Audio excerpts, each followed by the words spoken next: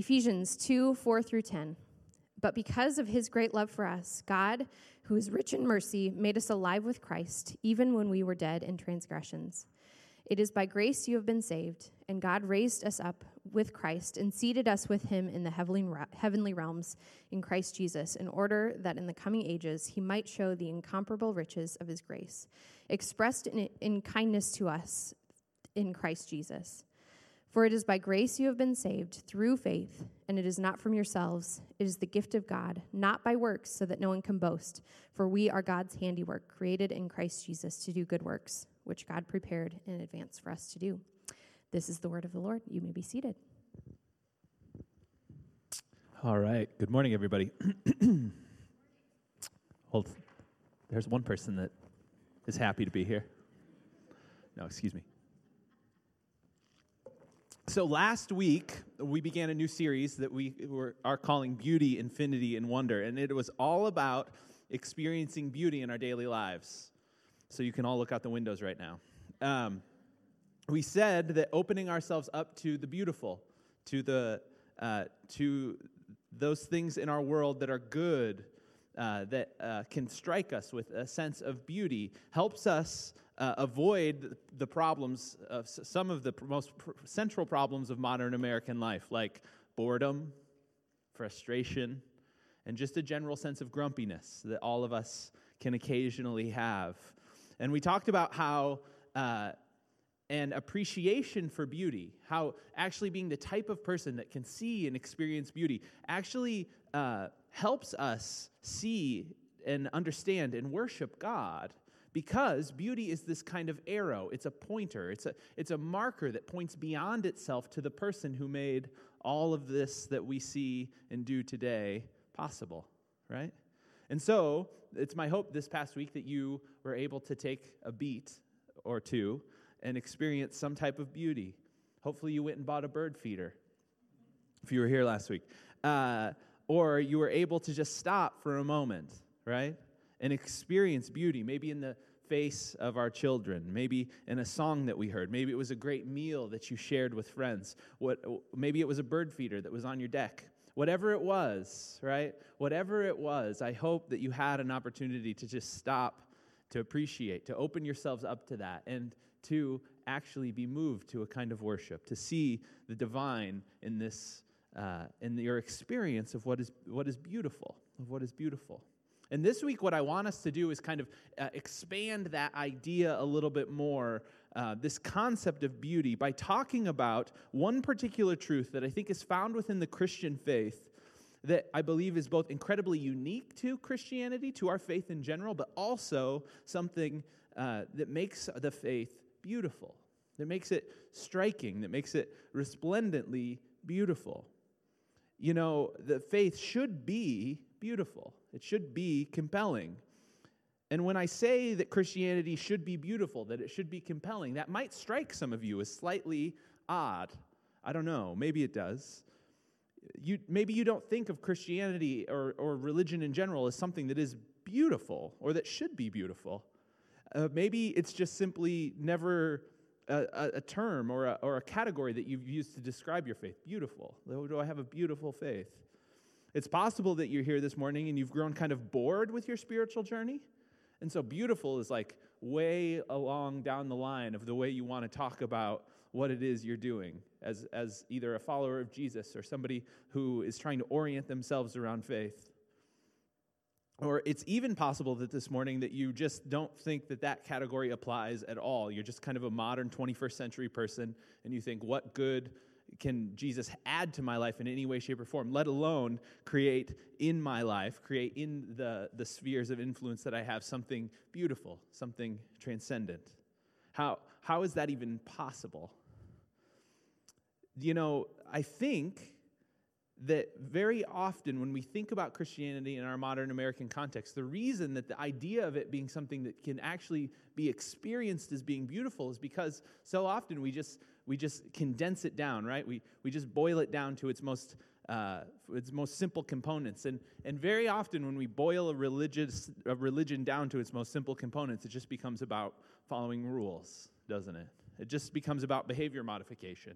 It just becomes about being a person who is seen to do certain things and not do other things. And that, in and of itself, is not beautiful in any way. Excuse me. But the reality of the Christian faith, and something that has been, something that we've believed, that Christians have believed from the very beginning, and what I hope to show you today, is that the Christianity, the faith of Jesus Christ, is something that has always been and will continue to be beautiful, and that we are invited by Jesus into this way of life that is big and beautiful and significant and important. And that's what Jesus invites us into, a beautiful faith, a beautiful walk, a beautiful expression of his goodness. You know, we are invited into this kind of rhythm in the Scriptures that we could call a rhythm of grace, a life lived in the midst of grace. You know, I hope that this morning I can show you a little bit that it is by embracing this idea of grace that we're really and truly able to see how beautiful the faith of Jesus is.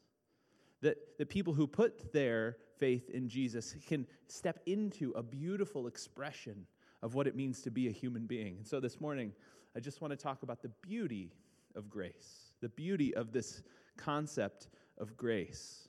Now, grace is one of those words that we don't hear very often outside of the church. We may maybe talk about a graceful person or something like that, but we don't hear about grace in the technical way that you would think about grace, right? But it turns out to be one of the most important words we can possibly encounter in the Christian faith. If we don't see and understand what grace comes to represent in the Scriptures, then we can't possibly experience the free gift of Jesus as a beautiful and compelling thing. If we don't understand what grace is, we cannot experience the gift of Jesus as the beautiful thing that it is. So grace, at least in a theological or biblical sense, has a pretty definite meaning. You could look it up in the dictionary, and it could come with a meaning. And I can tell you that the word grace, which is charis in Greek and gratis in Latin, if you're a Latin head, I don't know if there's any of you here this morning, just means unmerited favor. It means unmerited or unearned favor. It's a pretty simple word. So grace simply means favor, merit, or reward that you can't do anything to actually earn on your own, right? It's just given to you. It's just a gift. But there, you don't have to work to get it, right? You don't have to work to receive grace. You don't have to do the right things to get it. It's just unmerited favor. It's just reward. But there is a beauty hidden in the word grace that I don't think a simple dictionary definition really reveals to us. We very often can look at a dictionary and find the meaning of a word, and it doesn't actually carry the weight or the force of the thing, does it? It kind of just lays there dead on the page. It doesn't carry the significance or the weight of the words that Paul uses in Ephesians 4 from our teaching text to describe what grace is. Paul says, the incomparable riches of God's grace is what he's talking about here. It's much bigger than a dictionary definition. Sometimes the dictionary just doesn't quite get to the heart of the meaning, right? Because it's just about head knowledge. It's just about mental assent. But this turns out to be why we need great poets and musicians and artists, who can kind of peel back the layers or the thing of a thing, right, and reveal the beating heart to it, right? Who can show us the emotional resonance of a thing in a way that compels our hearts, that moves us in a way that a simple dictionary definition doesn't do. You know, we can kind of bypass our brains sometimes, and we can get to the true meaning of a thing that might not always reside in the synapses of our brain. Now, I understand our emotions exist in our brain too. No biology students get on my case, but you know what I mean, right? In the ancient sense of the word, our heart, our cardia, the center of our being can be enlivened by an idea, right? It can be captured by a thing when we see it in a beautiful or artistic way. We need these types of people. We need these types of expressions of these ideas to really understand them. And one of the writers who I've been reading a lot lately and who I think captures this idea perfectly is this novelist and theologian named Frederick Buechner. He passed away just a couple of years ago. But he, in a short essay on grace, says this, and it'll be up on the screen. It's a little long. My goodness, my throat this morning, people. I blame the weather. It just means I have a little bit more gravitas. All right.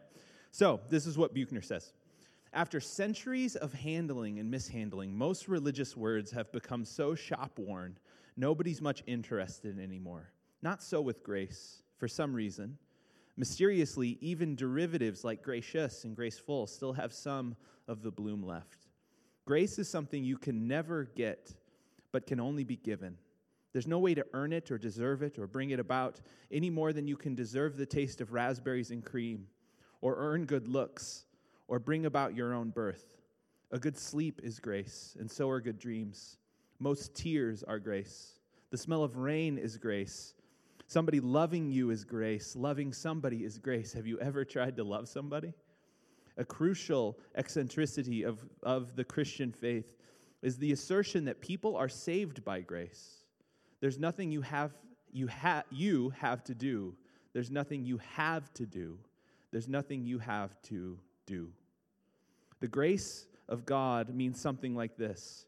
Here is your life. You might never have been, but you are. Because the party would not have been complete without you. Here is the world. Beautiful and terrible things will happen. Don't be afraid. I'm with you. Nothing can ever separate us. It's for you that I created the universe. I love you. There's only one catch. Like any other gift, the gift of grace can be yours only if you'll reach out and take it. Maybe being able to reach out and take it is a gift too. So we're done and you can all go home. That's the problem with good quotes. They always say things better than you can say them. So this morning,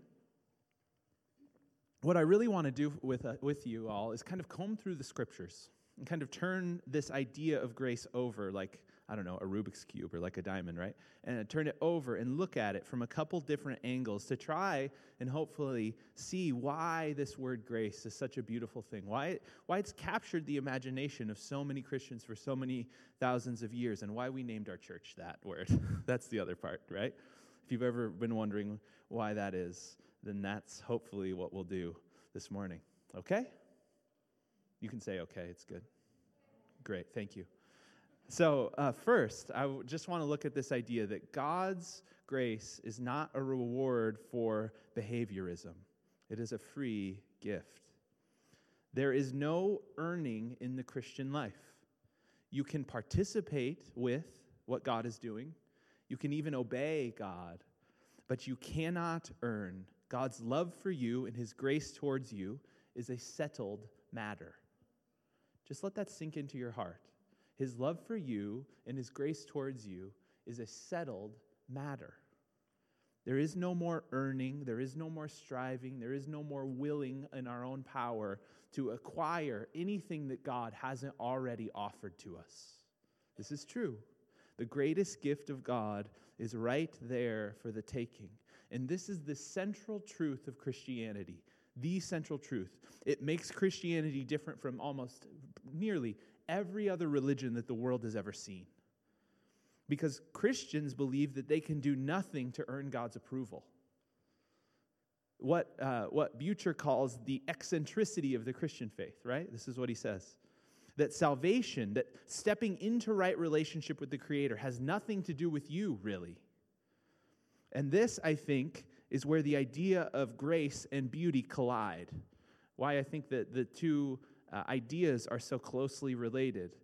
Because have you ever tried to earn something beautiful? Have you ever tried to step out and actually make something beautiful happen? Maybe you're an artist and you're capable of doing that, but I am not, I assure you. How do you earn a sunset, right? How do you earn a beautiful piece of music, right? You just let it happen to you. How do you earn love? You don't. Beauty happens to us, doesn't it? Really and truly. Beauty happens to us. It happens around us. We cannot make it happen.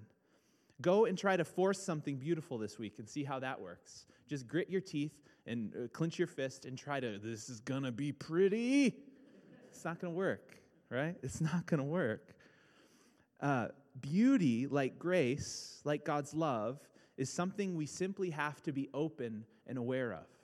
We cannot make it happen, and it turns out to be all around us. But it is far more about our ability to see and receive it than it is about our ability to make it happen. And for this reason, grace and beauty are so closely related.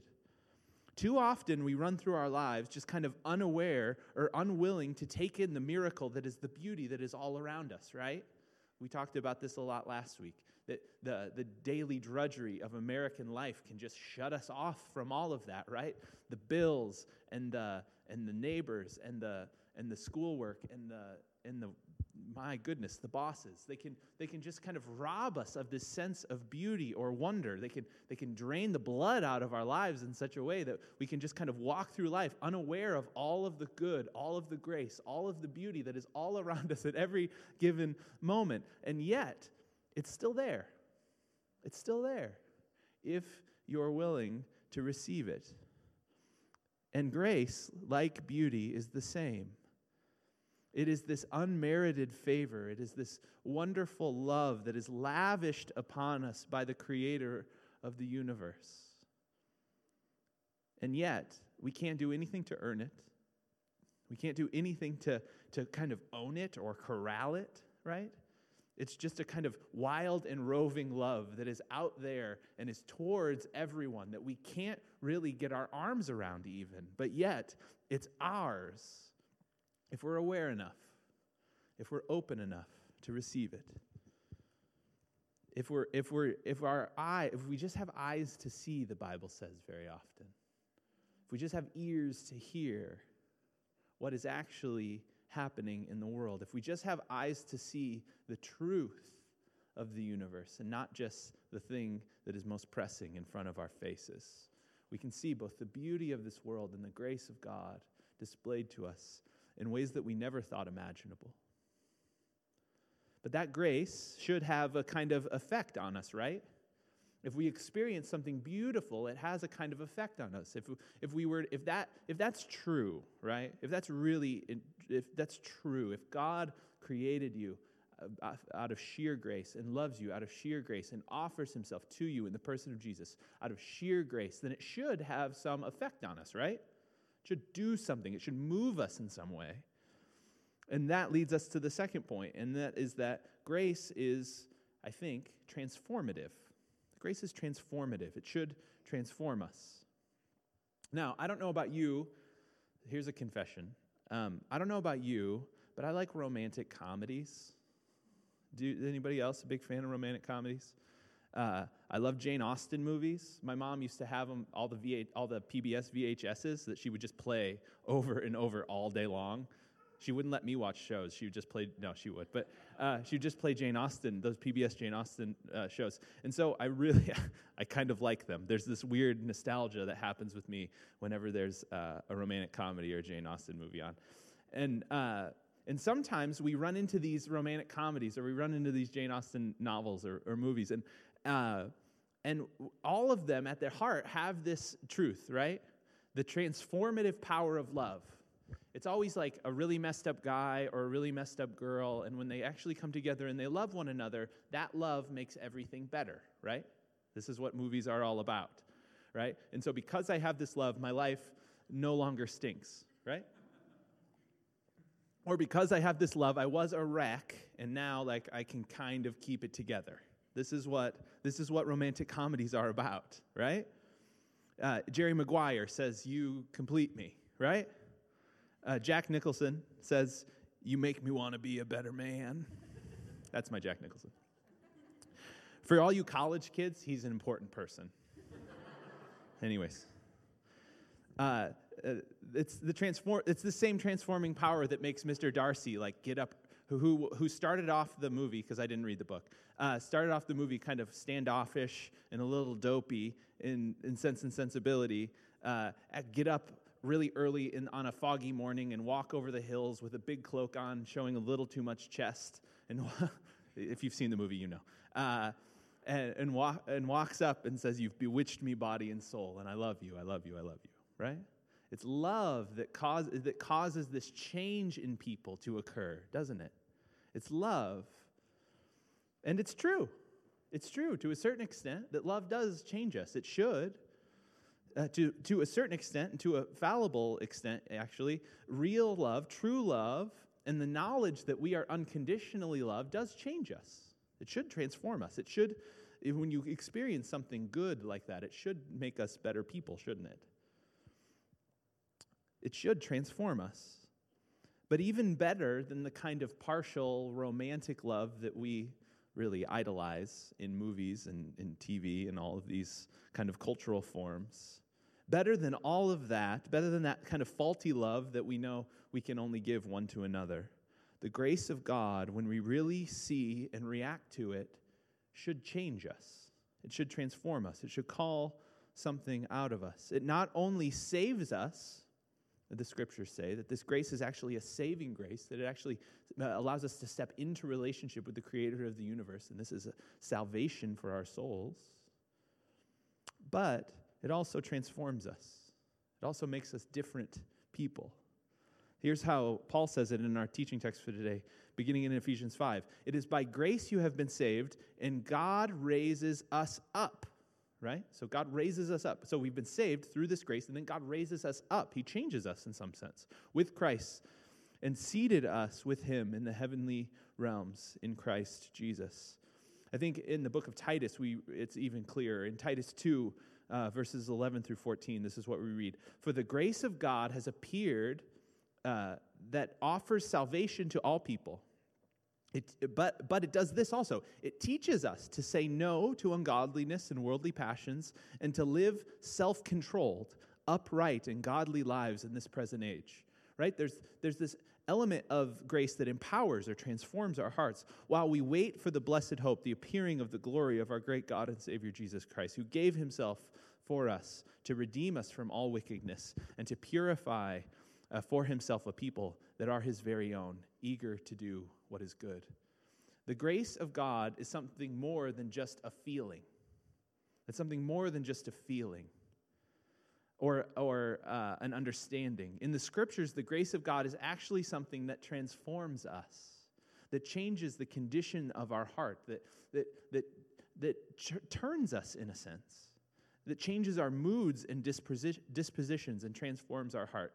This is what the early medieval theologian Thomas Aquinas says. To have the grace of God is to possess the favor of God in such a manner that a supernatural change comes about within the soul that one who has thus found favor, of the one who has thus found favor. That discovering that favor and that love of God creates a supernatural change in our hearts. Which means after we experience it, we are functionally different people. Not perfect people, far from that. We are still horribly flawed people, but different people nonetheless. Different affections, different desires, different wants, different hopes even.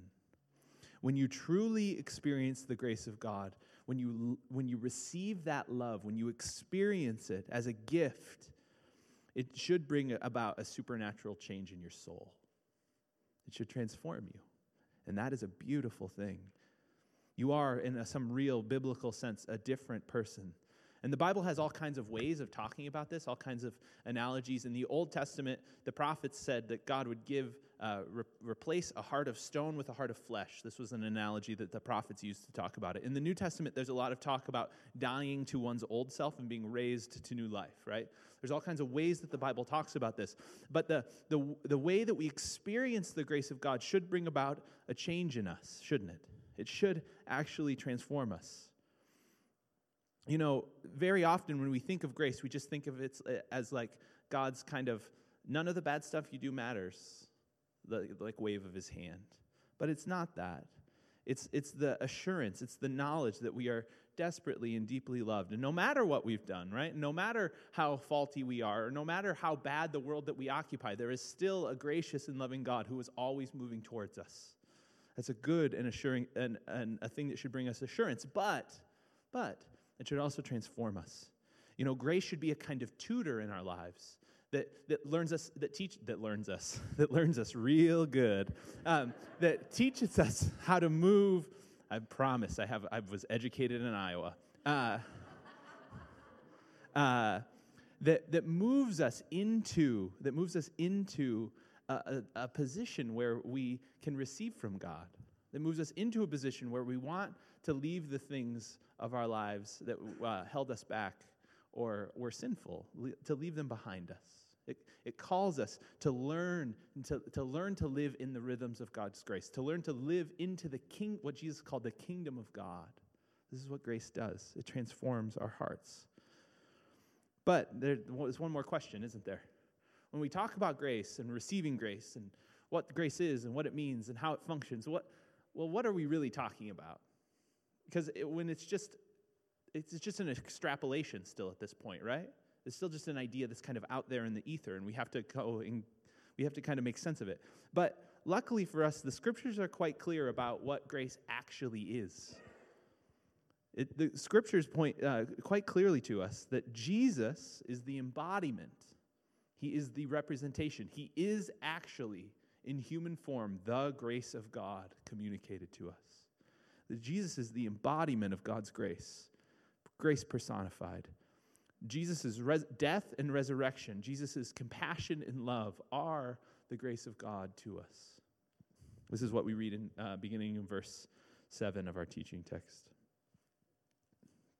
In order that in the coming ages he might show the incomparable riches of his grace expressed in his kindness to us in Christ Jesus. And the kindness of Christ Jesus is his death and resurrection. It is his love, and it is his acceptance. The Gospel of John says it this way in John 1:17. For the law was given through Moses. Grace and truth came through Jesus Christ. No one has ever seen God, but the one and only Son, who is himself God, and is in closest relationship with the Father, who made him known. Jesus is the personification. He is the picture of God's grace. And when we talk about receiving the grace of God, we cannot talk about it apart from speaking about receiving the person of Jesus into our lives. Because Jesus is the beautiful, loving expression of the grace of God that comes to us. And this is not just kind of ephemeral love. It is a person. It is a personal reality. It is the second person of the Trinity. It is Jesus Christ and what he did for us that moves our hearts.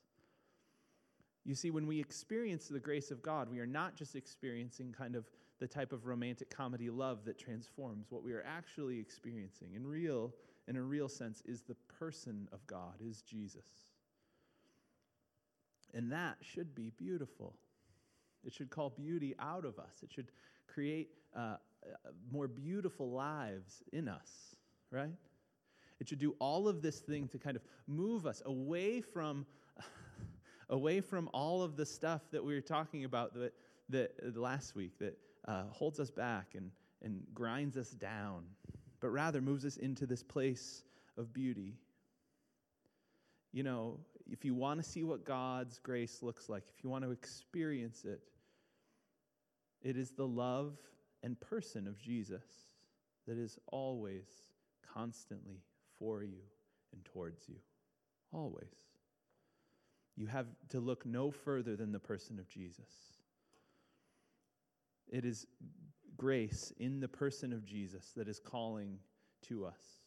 It is grace in the person of Jesus that longs for us to be reconciled to him. It is grace in the person of Jesus that longs for us to come into contact with himself and then be transformed by that reality and to never be the same. Still faulty, still broken, but never to be the same. And so, the question I have, kind of for my own heart, but also for all of us this morning, is that if I am grumpy, if my life is not beautiful, if I don't see beauty kind of springing up in all of these interesting areas, if I'm not seeing some form of progress, right, in my life, and I'm not saying that just because you follow Jesus, everything goes great. That's not true at all, right? Just because you have experienced Jesus doesn't mean like your bank account's going to automatically go. I don't know what la is. It's like I don't know, but that's to say that there should be this transforming effect that when we come into contact with Jesus, and there should be not by worldly standards, right? Not all the metrics we use to judge success in modern American society, but in a spiritual and in an aesthetic way, there should be beauty springing up out of our lives. There should be like little flowers springing up through the cracks of our broken lives. What? That's funny. There should be.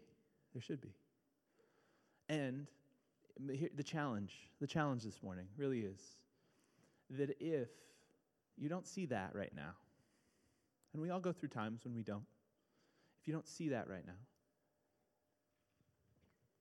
maybe you need to embrace this beautiful gospel of grace. Maybe you need to embrace afresh and anew this beautiful God who longs to bring beauty out of your ashes, who longs to give you grace upon grace, who longs to extend to you his love, who longs to be reconciled to you in relationship and call out of you all the good that he created you to do. This is the God we serve. This is what it means to follow the person of Jesus, and this is what it means to live within the hand of a God who created a beautiful world and wants you, along with him, to kind of steward that, to shepherd that, to create more beauty, to do more good, to love more, and to extend this message of God's grace out into the world. This is what it is. And this is why this faith, for 2,000 years, for tens of millions and billions of Christians throughout time, has been a beautiful, beautiful faith. Let's pray. Father, we love you.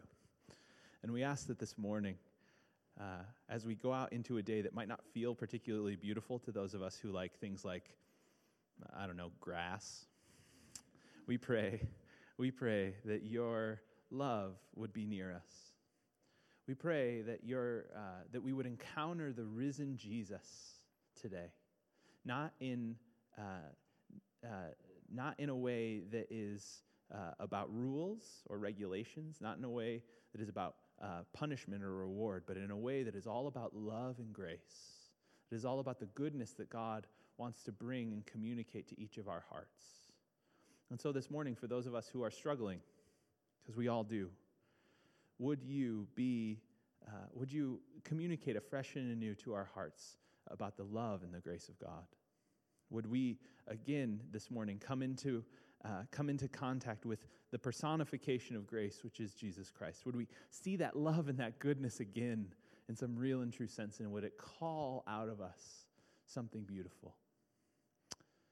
Father, I pray for us, for all of us this week, that we would be ambassadors, that we would be carriers of this grace, that having encountered the love and grace of God, that we would be people who would be able to extend that to other people, that we wouldn't just hoard it for ourselves, God, but that we would be people who walk through our lives extending grace and love wherever we go.